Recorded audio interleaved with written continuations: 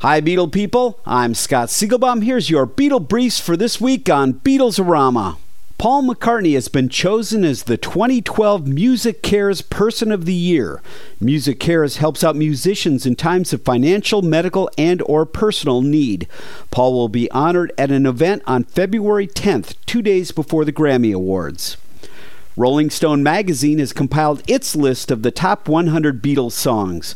A Day in the Life topped the list, followed by I Wanna Hold Your Hand, Strawberry Fields, Yesterday, and In My Life.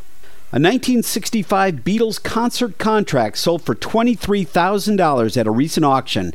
In the contract, the Beatles were guaranteed $40,000 for the show versus a percentage. It also included a clause saying that the band refused to play to a segregated audience.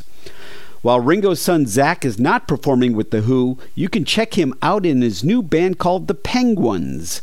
The band has just released their first song, Hate Mail, and is performing in concerts.